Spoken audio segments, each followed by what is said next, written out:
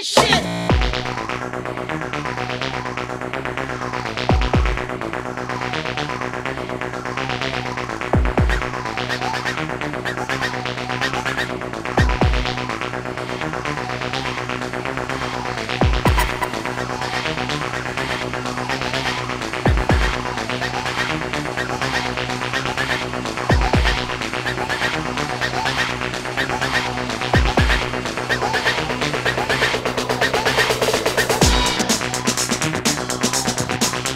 Bienvenidos a Rompiendo la Banca con Rick Descartes, un espacio para la opinión de economía y mercados.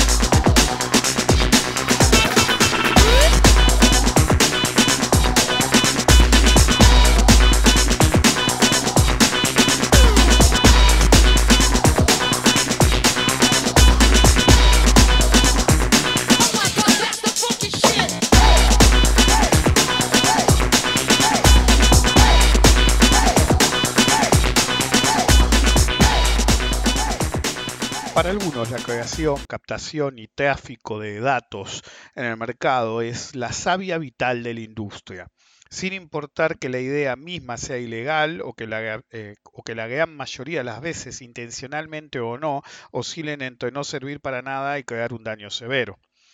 Muchos creen que la calidad de los datos van en relación directa, por ejemplo, al poder de la persona que los maneja dentro del mercado, su posición dentro del mercado. Nada más lejos de la realidad. Siempre he intentado recordar los datos que me han pasado los más importantes actores dentro del mercado para comparar con los resultados e incluso son peores con los datos que comunica el menos importante, el 4 de copa que anda dando vuelta buscando a alguien que le preste el oído para contar sus boludeces. Los datos de gente conectada, poderosos, suelen tener resultados mucho peores que los de cualquier otro. A pesar de eso, desde siempre, el tráfico de datos ha sido la obsesión de muchos y la razón principal por la que muchos van a la bolsa en persona sin necesidad. Quieren el dato de moda, quieren sentir el pulso del mercado y con esa actitud siempre terminan sintiéndolo. O debería decir sintiéndola. Just the tip.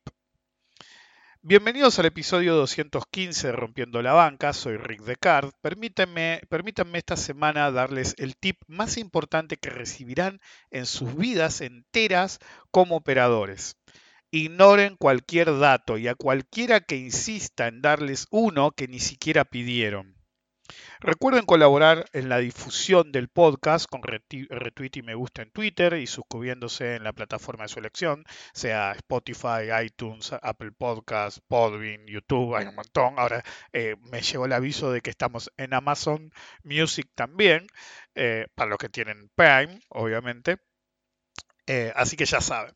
De no hacerlo, pueden terminar en el purgatorio bursátil de las almas en pena que escucharon el canto de las sirenas. La adicción a los tips y su búsqueda permanente es una constante en la mayoría de los participantes del mercado que creen que encontrar esa información es la panacea enviada por Dios. Es como la antigua superstición de que si ponías una iglesia o un templo en la cima de una montaña ibas a estar más cerca de Dios o de tus dioses particulares, nada más lejos de la realidad. Como decía el Evangelio de Santo Tomás, obviamente apócrifo, levanto una piedra y ahí estaré. Pero bueno, no es ese tipo de podcast. Esto siempre fue así. Livermore detestaba los tips y la supuesta información privilegiada y lo manifestaba permanentemente, y estamos hablando de hace 100 años, permanentemente porque tanto lo nocivo que eran como la adoración por ellos por parte del populacho bursátil ha sido una constante de los mercados por siempre. En el capítulo 16 de Recuerdos de un operador de opciones, Reminiscences of a Stock Operator, o debería decir en el capítulo 17. Anyway, en cualquier caso, Livermore comienza a hablar del amor de la gente por tips y pronósticos y cómo aman tanto recibir como dar, en los mismos parámetros que en la actualidad. Si funcionan, bien. Si no funcionan, tal vez había mejor suerte la próxima. Son mercados. El tip es acerca de recibirlo eh, y no de su calidad en sí, lo cual favorece su tráfico y así los buscadores de tips y pronósticos se vuelven sus principales transmisores, como una enfermedad de transmisión sexual, en una especie de cadena interminable y eventualmente no es acerca del tip en sí, sino del sales pitch, el discurso vendedor con el que se lo transmite. Es acerca de cómo se adorna la fruta podrida. En la bolsa, en tiempos normales, es usual escuchar a alguien que procura hablar en voz bien alta. Es decir, tiempos normales me refiero a que no estemos en pandemia y vayamos a la bolsa. Y normalmente se escuchan conversaciones, uno va por el salón principal, y siempre hay gente hablando en voz muy alta.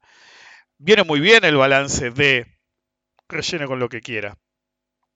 Y puede ser que tenga un tip, ¿sí? Que lo haya escuchado del mismo modo de una conversación ajena, o que se lo haya inventado, o que alguien genuinamente se lo haya dado, sea bueno o no. En Argentina se había popularizado en una época, eh, en un periódico especializado, una columna llamada Charlas de Quincho. Sigue existiendo, pero ya no es tan trascendente. Interesantemente, muchos pensaban y piensan que hace referencia a un lugar físico el título. Es decir, onda, se juntan a comer algo y intercambian información, cuando en realidad quincho hace referencia al peluquín, como se le dice en Argentina, quincho, y serían más bien charlas de vejetes, ¿sí?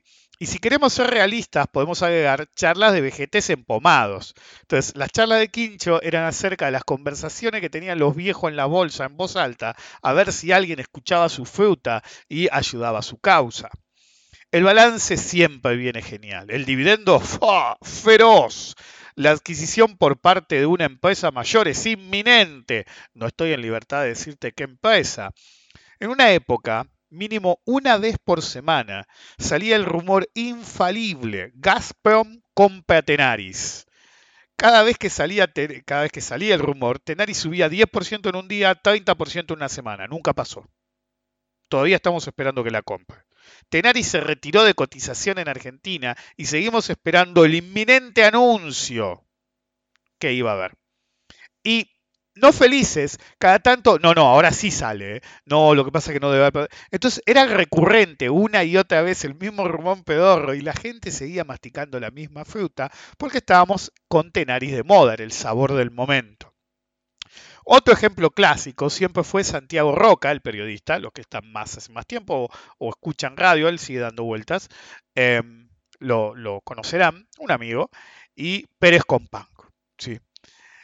La evangelización que Santiago hacía constantemente y durante años de siempre excelente balance que venía increíblemente bueno, era admirable, es decir, era la cantinela perpetua, nunca se daba.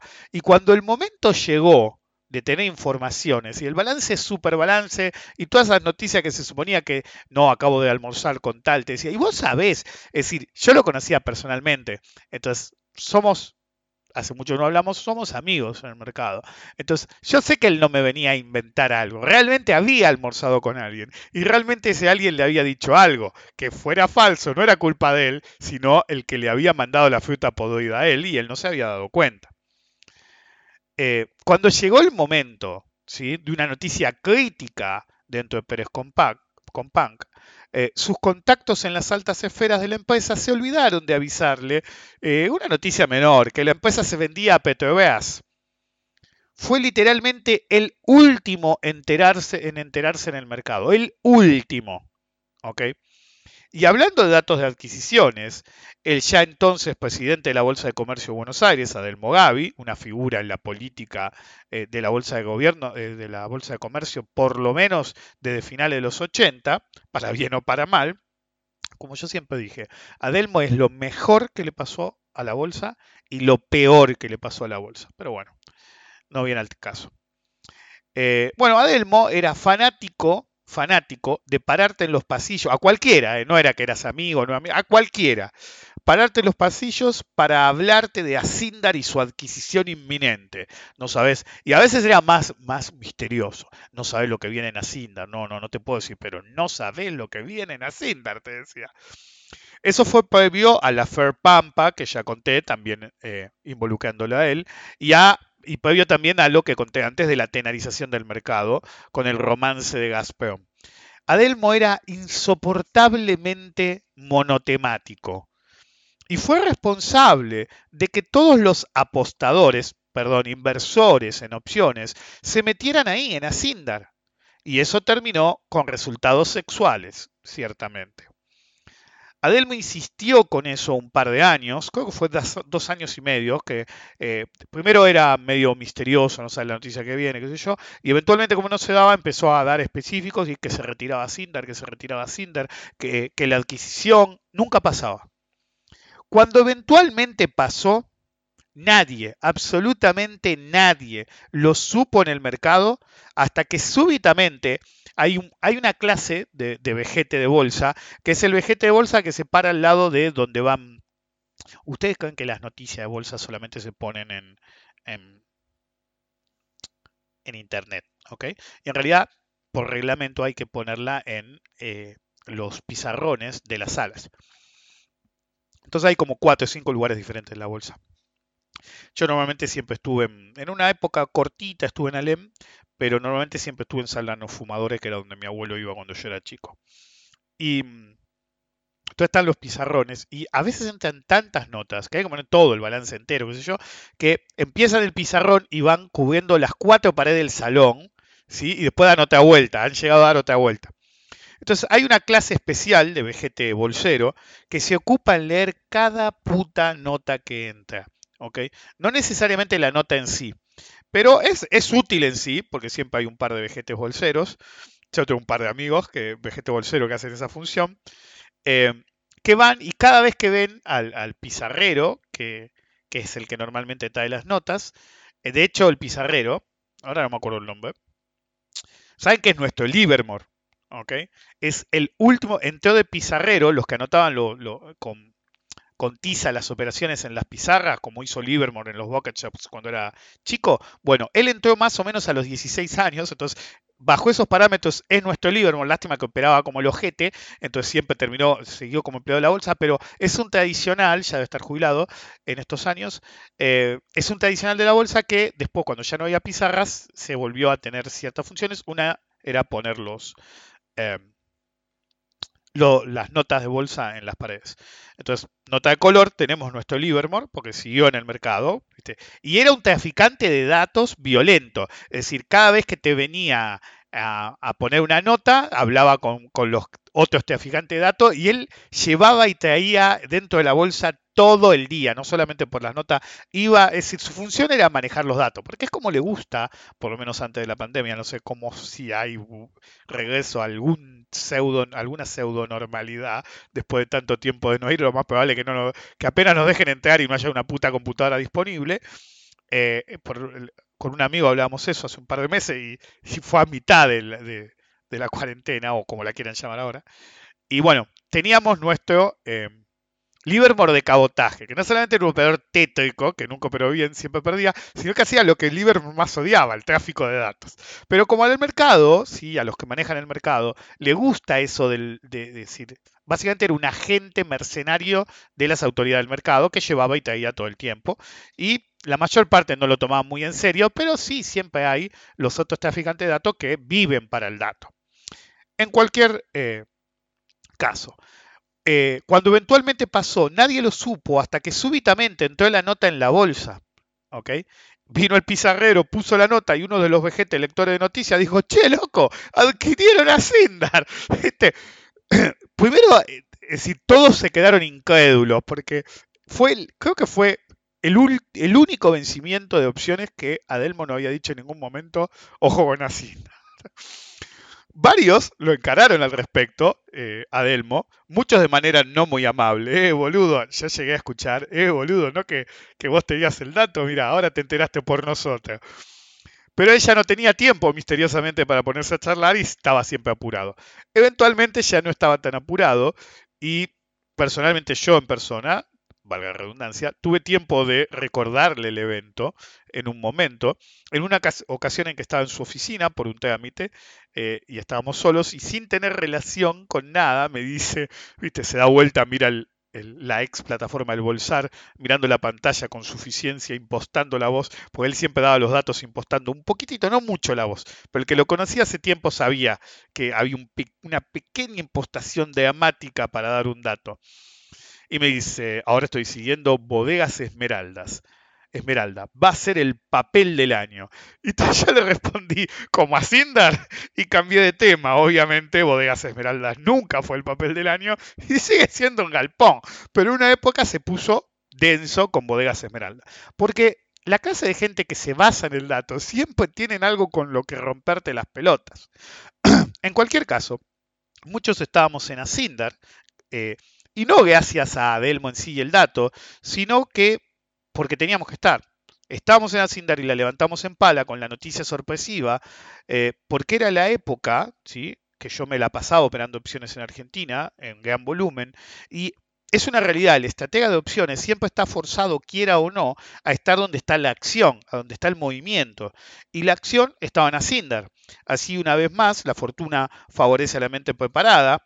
Otros operadores, es decir, un supuesto genio de las opciones, una persona mayor, hizo agua de mala manera. Fue justo cuando se peleó conmigo, qué casualidad, que de golpe estaba operando como el ojete y yo la levantaba en pala. Pero bueno, son cosas que pasan. Eh, pero ni uno, y eso es importante, ni uno de los que seguían el tip de Asindar periódico de Adelmo estaba ahí en ese momento. Falló. Falló Adelmo en dar el dato cuando realmente fue. De hecho, todos perdieron una fortuna con ese tip antes incluso de ese vencimiento.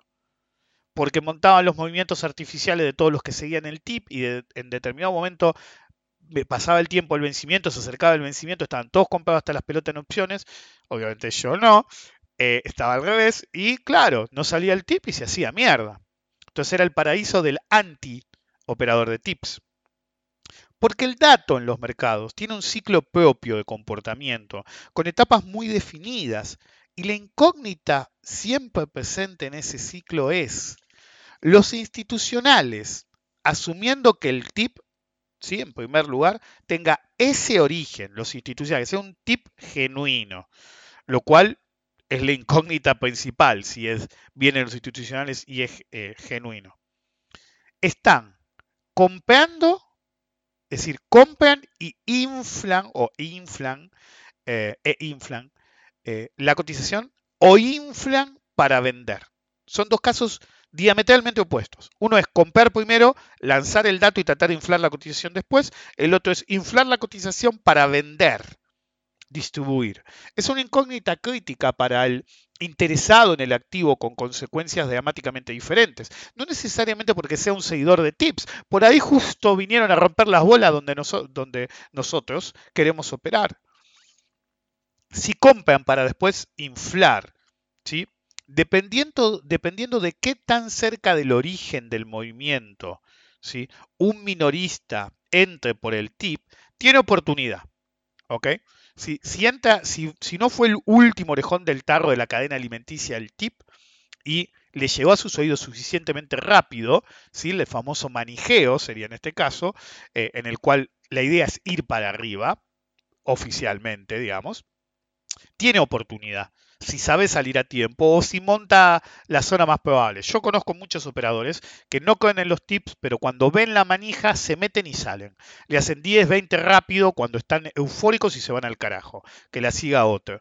No es una mala idea, conozco muchos operadores que lo hacen, pero requiere mucha disciplina porque hay que tener no tanto la disciplina para entrar. Entra cualquiera, como siempre dije. Entrar es fácil, compras y chau. Eh, ahora, la disciplina de ver que el papel se está moviendo, que el tip, incluso alguno podría atreverse a decir, parece genuino, y agarrar y decir, no, yo cierro, flaco. Ahí es donde tienen que tener la disciplina. Entonces, tienen oportunidad, ¿ok? Pero si es inflar, es decir, manijear para distribuir, que es la variante más usual, que la levanten para darte con un caño, termina siendo una trampera. Si mal no recuerdo, fue en un podcast X, que creo que se llama Noble Producto, que expliqué el ciclo en detalle y la importancia de diferenciar el comportamiento de un institucional versus el de los pseudo profesionales. Pueden estar sincronizados o los institucionales pueden estar manipulando a los profesionales, por llamarlo de algún modo, en agentes de bolsa, y ellos a su vez manejan a los demás y en realidad los institucionales están haciendo lo opuesto. Entonces, la gran importancia es saber diferenciar el comportamiento de un institucional versus el de los pseudo profesionales y como muchas veces los minoritarios en ese proceso son daño colateral. ¿Ok? Daño colateral de los enfrentamientos entre ambos grupos, los institucionales y los profesionales de mercado. De hecho, expliqué ahí en ese podcast X el verdadero significado del término sacudida de árbol y las consecuencias de que el movimiento tenga origen en un grupo o en el otro. Eso es extremadamente importante porque nos deja definir realmente si el manijeo es genuino de tratar de levantarla o simplemente te quieren dar con un puto caño. Ambos son ilegales. Pump and dump, ¿sí? Es inflar, que es el más ilegal de todos, es inflar la cotización para venderte, pero tranquilamente, y en realidad el verso oficial siempre es eso de todas las manijas, los institucionales están adentro y la quieren levantar. Y normalmente es al revés. Cuando tenés el dato, normalmente pues, te van a dar con un puto caño. Hay formas, como dije en el podcast X, aquel Noble Producto, creo que se llamaba, de identificar el proceso. ¿Okay? Por ejemplo, Morixe fue un caso que me dio pie para ese podcast X, porque era claro que había manipulación verdadera, o si lo quieren, manija verdadera, desde el punto de vista institucional, y en determinado momento que pasó lo que tenía que pasar, no era acerca de darle con un caño a los minoristas o vender, sino que claramente era ubicar al cabotaje pseudo profesional que estaba interfiriendo con el movimiento de alguien más grande. Pero bueno, Podcast X pertenecer tiene sus privilegios. Livermore solía decir, cuando es una verdadera oportunidad, el tip institucional nunca llega. ¿Por qué deberían comunicarle el negocio a alguien que ni conocen y que desprecian? Pero cuando el tip llega, nunca es negocio. Llega porque en realidad es una mentira. Y cuando el tip es más un pronóstico de otro operador que un dato, Livermore siempre resaltaba que hacerlo requería un seguimiento con el accionar de la otra persona y su buena voluntad a comunicar cada movimiento. Cuando yo enseño a operar mi sistema, siempre digo, deben dominarlo ustedes. No me van a tener todo el tiempo al lado a mí para consultarme en tiempo real. Pocos tuvieron esa oportunidad hace años y ninguno supo aprovecharla realmente. Es decir, cuando iba todo el tiempo a la bolsa. Esa es una de las razones por la que descreo y desprecio el concepto de mentor que tantos principiantes adoran. Es decir, no es acerca de aprender, es acerca de ser adicto a la opinión del otro.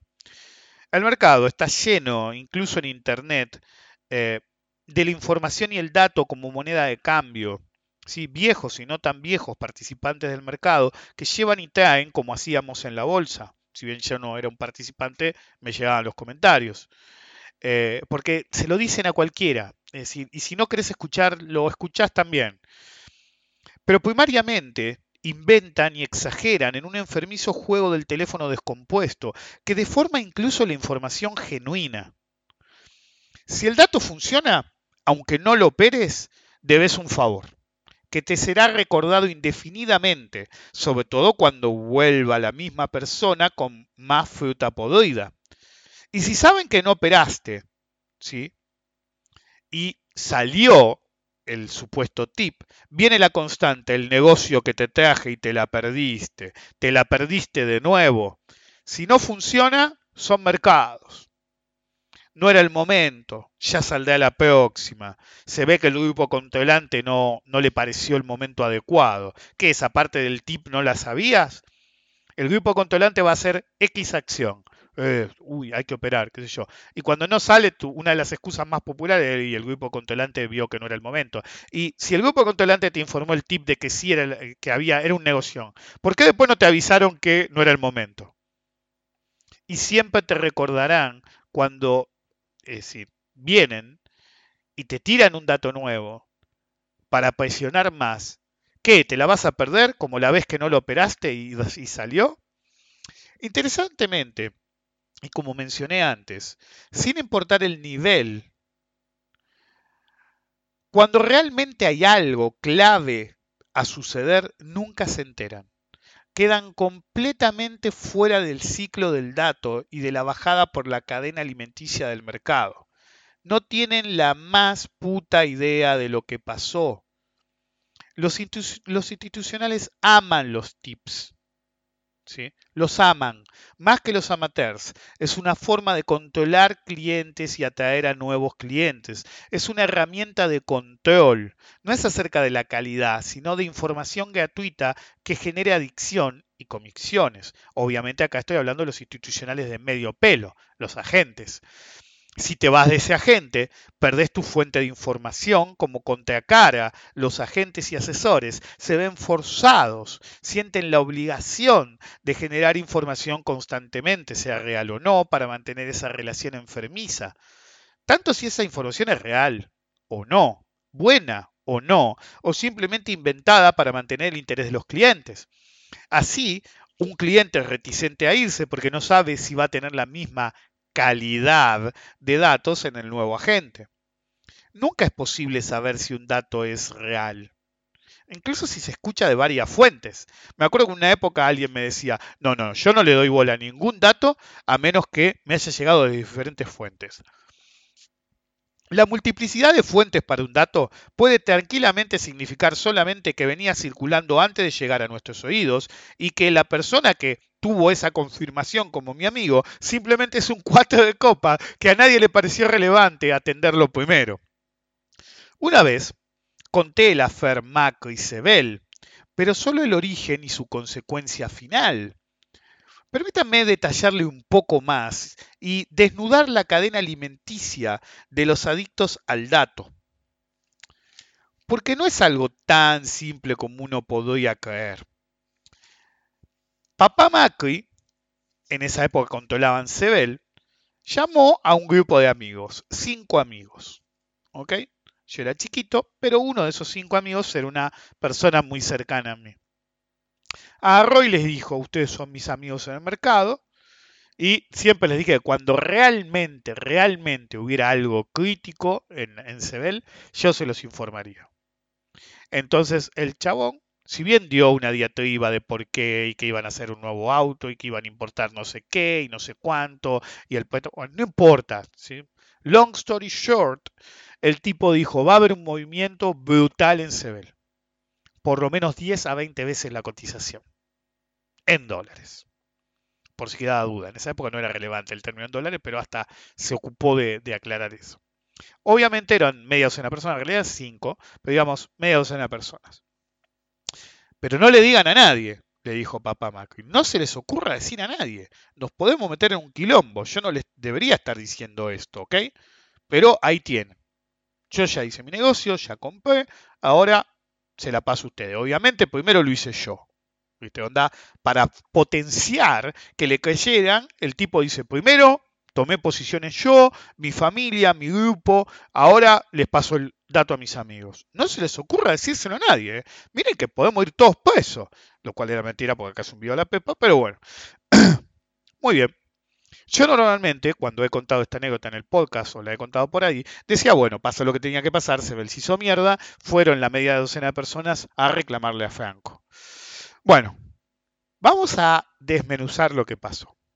Ni bien salieron de esa reunión, los 5 agarraron el teléfono más cercano que tuvieran y llamaron a todos sus amigos en el mercado y a todos sus familiares. Hay que comprarse Bell, hay que comprarse Bell, hay que comprarse Bell, hay que comprarse Bell y hay que comprarse Bell.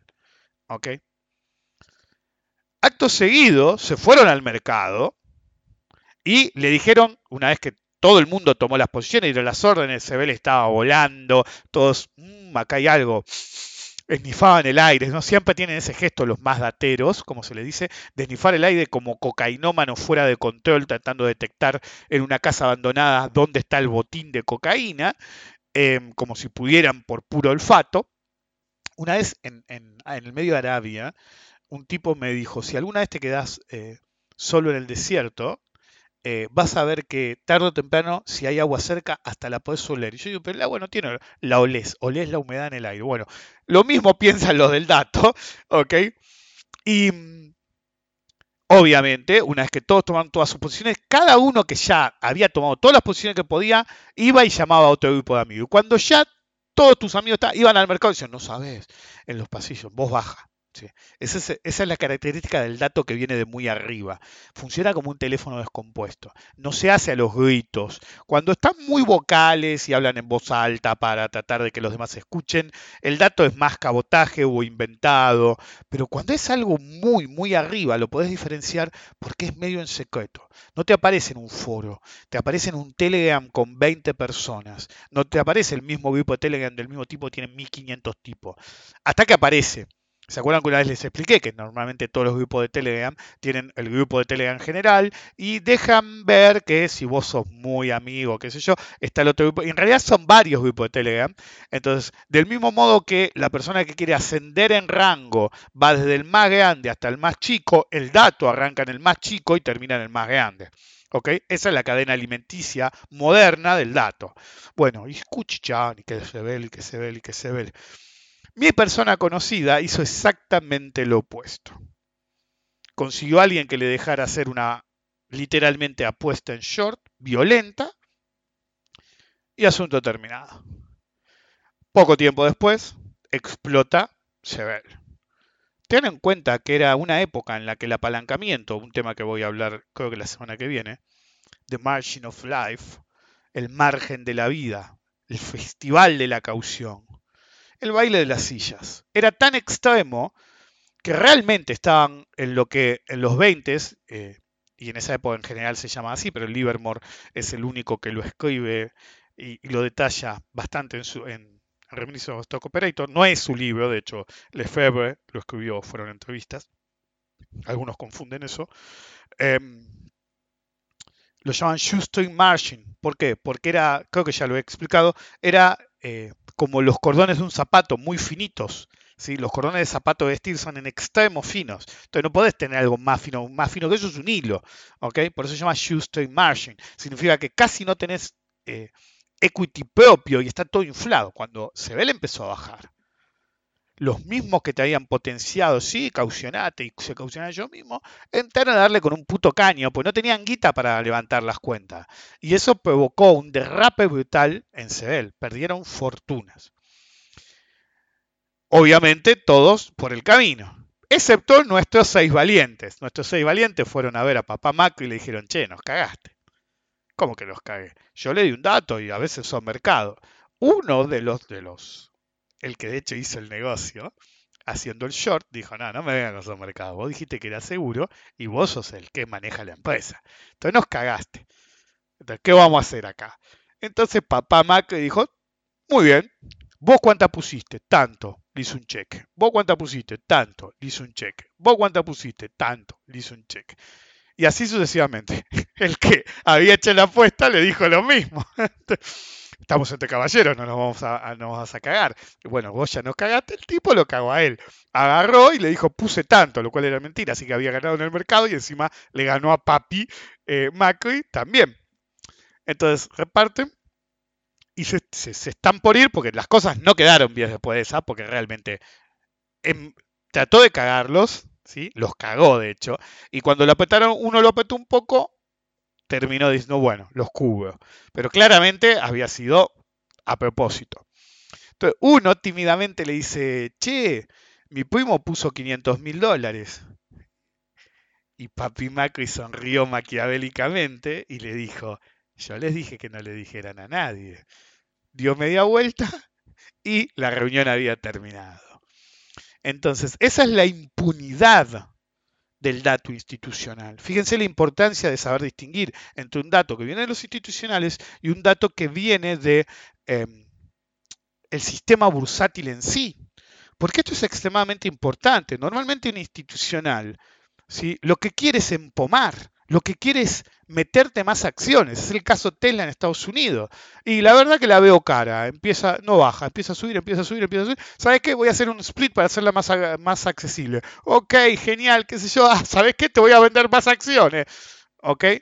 Entonces, un institucional, cuando mete datos, lo que busca es, si la busca hacer subir es para meterte una suscripción, es decir, venderte acciones nuevas y licuarte si no pones más guita, es decir, la famosa licuadora, o realmente venderte posición propia hasta que te quiebre y cuando te quiebra después recompre abajo más barato. Ni siquiera te tiene que vender short, el tipo dueño de la compañía o los tipos que son dueños de la compañía, te venden paquetes de acciones, a veces ni cambian de manos, ¿sí? Se hace un trato por el cual ellos se comprometen a vender, se comprometen a comprar o se comprometen a compensar en un futuro monetariamente. Son operaciones totalmente fuera de mercado. Y normalmente son altamente ilegales porque normalmente se sabe que el que firma la contraparte va a perder para una institución, pero personalmente va con una comisión. El que pierde siempre es el que tiene la guita, el cliente, el colateral, el daño colateral. Pero son dramáticamente diferentes los comportamientos del agente de bolsa. Por ejemplo, el viejo Raba, si el Raba, no uno que trabaja en Raba, se te sentaba estratégicamente donde están las escaleras mecánicas arriba de todo, con un papelito y decía Zanela. No sabe cómo viene Zanela. No, porque ahora van a hacer las motitos para pizza. Las motitos para pizza en realidad era una moto y le ponía una caja de pizza. Y Zanella empezó a correr el rumor de que iban a hacer motito para pizza y que iban a tener una demanda brutal. Pero las pizzerías que tenían delivery no te iban a comprar la motito para pizza porque ya tenían una moto con la caja atrás. No necesitaban tu moto con...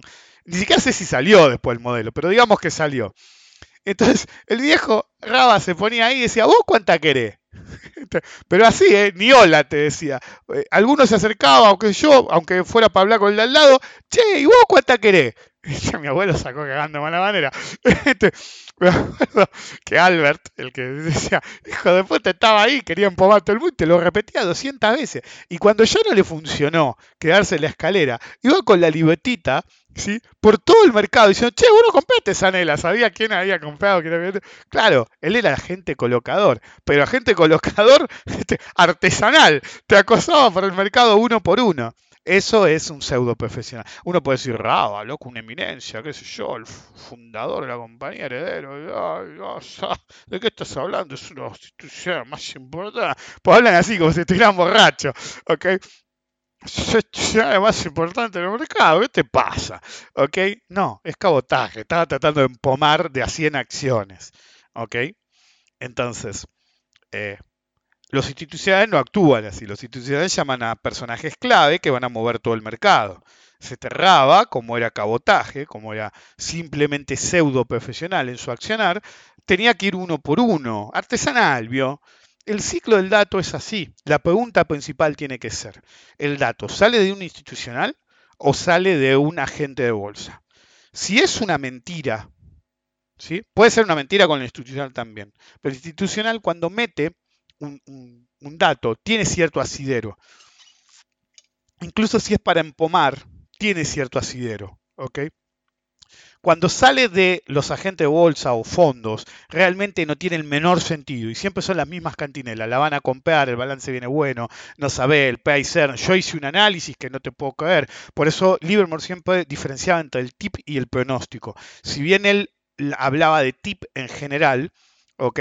A veces dejaba explícitamente diferenciado el tip del dato crudo que el tip en términos de un pronóstico analítico de alguien. ¿Okay? Entonces, lo primero que uno tiene que saber es si realmente viene de un institucional o viene de un agente de bolsa o de un cuatro de copa, pues también puede ser, ahora que hay tanto grupito como se cree que son nuevos.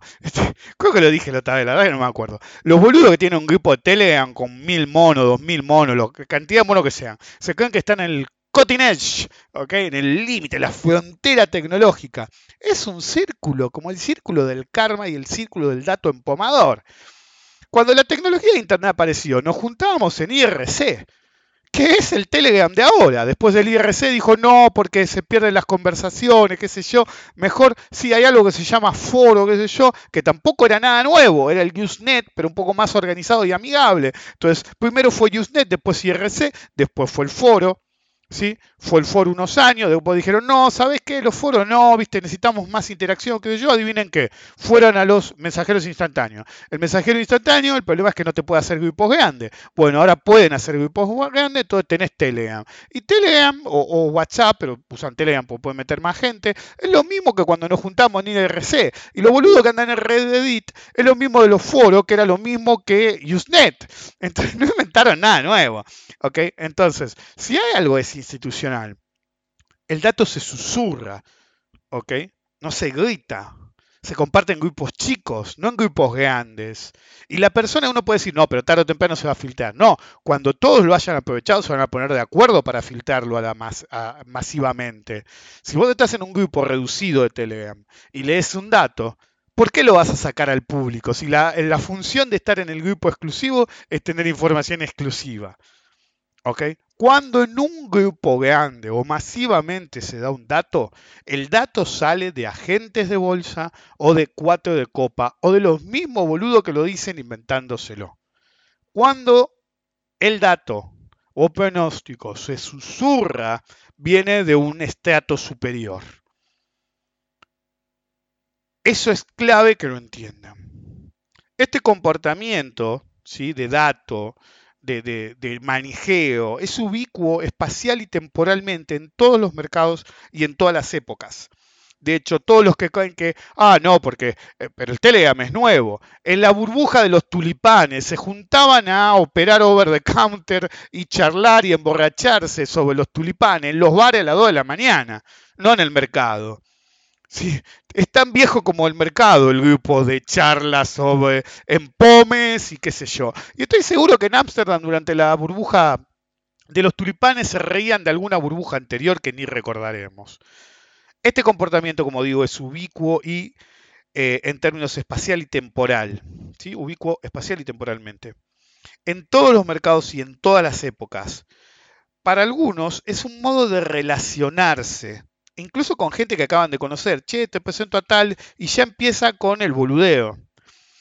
Cuando yo tenía 22, 23 años y vivía en Estados Unidos, ya estaba en Nueva York. En esa época antes había vivido en Houston y antes había vivido en Hawái, pero ya había quedado estacionado en Nueva York, justo después de la universidad. Y póngale que tenía 25 en vez de 23, pero fue más o menos la época. Me habían llevado por primera vez al piso Nueva York, ¿sí? Tenía un par de conocidos importantes con los que trabajaba y me habían presentado hablando de mis virtudes, qué sé yo. Nunca decir, puede sonar agrandado, pero cuando te presentan no van a decir, che, te presento un pelotudo. Incluso si sos un pelotudo te van a vender como algo bueno, pero yo era bueno. Entonces me presentaron como mi virtud y qué sé yo. Y un viejo operador, bastante viejo, enseguida lo primero que me hace, no me dice ni hola, ni cómo estás. Me pregunta inmediatamente por una acción que le interesaba a él y yo le contesté lo que pensaba porque era una acción de las que yo miraba. Él saltó enseguida, pero inmediatamente. No, no, no, no, no. Don't tell me your analysis. Just tell me, do I buy or do I sell? No me digas tu análisis, no me interesa. Vos decime si compro o vendo. En realidad era compro, vendo, mantengo. Miro al amigo que me había llevado, que era bastante más grande que yo, y le contesté, So, you want just the tip? Yes, me responde, just the tip. Ok, le respondo yo. You know how it goes. First the tip, then goes balls deep. Se fue ofuscado mientras todos reían. There are no shortcuts. Y si no lo entendieron, no hay atajos. No puedes ser economista o operar en un mercado sin hablar inglés. There are no shortcuts. No sucumban a la tentación del tip. El tip es un arma de destrucción masiva bursátil que siempre, siempre será usada en su contra, tanto si algunas veces le funciona como si no. Nos vemos. Oh my God, that's the funky shit.